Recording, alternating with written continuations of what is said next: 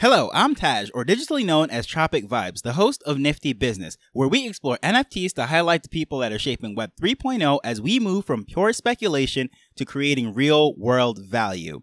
And today I'm going to highlight a 12-year-old that has possibly found the solution to faulty political polls and voter fraud. That is a massive project for anyone to undertake, much more a 12-year-old.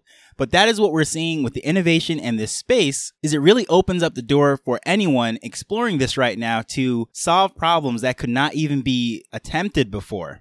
So in the Philippines, 12-year-old Rian Luis Peshan saw that there was problems with voting in his country of the Philippines. Although he's only 12 years old, he saw that there was a lot of interest around this and it was a major problem. Seeing that he is a gamer and a coder, he believed the solution to this problem was in technology. And luckily for him, with NFTs and the blockchain and everything, he saw it as an opportunity to solve a major problem in his country. He teamed up with graphic designer Neil Fernandez to create NFTs for the candidates in the upcoming election. And Rian handled the coding and the infrastructure of the app itself. The final version is actually ivote.ph.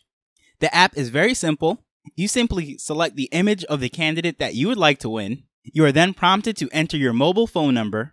A code is then sent to that phone number. The recipient then enters that number into the browser, and that transaction is logged on the blockchain as a vote.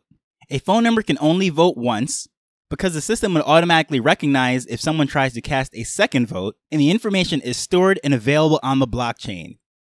This is an amazing idea. In addition, they'll be partnering with an NFT marketplace to sell these images to the public. Although I do see a few problems with this initial system, I think it is an ingenious idea and it tackles a real-world problem.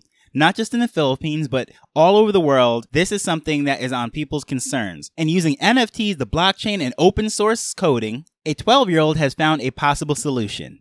Currently, I'm in Jamaica, and I know in the last election cycle, there was widespread accusation about a particular party winning by a landslide due to possible voter irregularities. In the US, the last two presidential elections were under question. So this is not just something that is limited to just the Philippines. This has worldwide use. Now, one issue that I do realize that could be a serious problem to this particular iteration is someone could have multiple phone numbers. So in an event, if a person has 2, 3, 4, 5 phones, they'll be able to skew the vote by voting from multiple devices or multiple SIM cards. I think one way to really solve this problem is to actually make the individual purchase these things. So literally, a supporter is casting a vote via dollars. I remember years ago, there was a trading platform by the name of InTrade. I believe it was ran out of Ireland. It was, however, shut down. But in summary, it was a futures market predicting whatever it was, whether it was the next presidential election or it was the winner of American Idol or the Super Bowl or whatever. People could cast a vote, if you will. It was like a stock market in a sense that the probability of something happening, it would go to either 0 or 100. Of course, once it took place, it went to 100. And once it was passed and there was no chance of that happening, it would be at 0. So until that contract expired for whatever future event it was, people could buy quote unquote stock into that event. Although this website was shut down, but it was 100% correct for US presidential elections while the website was running.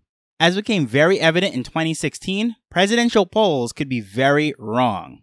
And not just in the US, it could be anywhere, because the people that are doing the polling automatically have biases. Number one, they're selecting a particular location to go to, who they're approaching for the polling, and then inherently the people that are responding to these polls are also usually skewed in one way or the other. These people are more open to discuss, and depending on the issue, an exit poll could be skewed heavily. For example, in the US in 2016, a lot of people that were voting for President Trump did not want that to be publicly known, so they either avoided polls or lied to pollers. So in result, the media and the pollers got it completely wrong.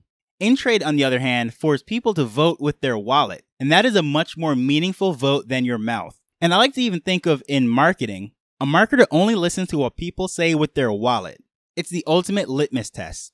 So I'm not exactly sure where this project is going to go or how it's going to evolve, but I think it is an amazing start and a real solution to a problem that could be addressed worldwide.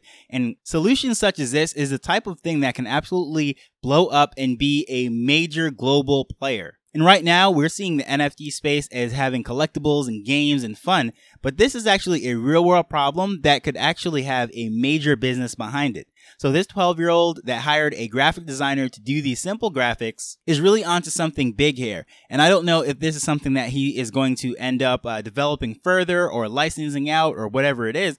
But I do know that he had intentions to use this in other broader applications, but I think the political scene is probably one of the better uses for this type of thing. Reason being, the people that are invested into politics are irrationally passionate. Therefore, they're willing to vote with their dollars. If you're voting on American Idol or another contest or a sporting event, it's not exactly the same as someone who is voting about their political leaders. And you can see the passion around this topic, whether it be good or bad, if you just scroll through social media. Now, as far as politics go and branding blockchain and the NFTs, one concern that I personally do have is privacy. Because having this thing open source and the ability to check and verify to see what votes are being cast for where has the potential to trace back to an individual.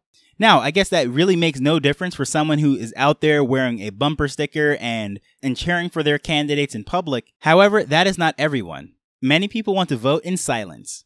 So I would have to explore some solutions as to how you can have the authentication of a digital wallet, verifying that it is only one vote per person, and managing to keep all of this private while having it open source so everyone can look to see what is going on. Those are a lot of problems for someone or a company to tackle. However, I believe it is a billion-dollar problem.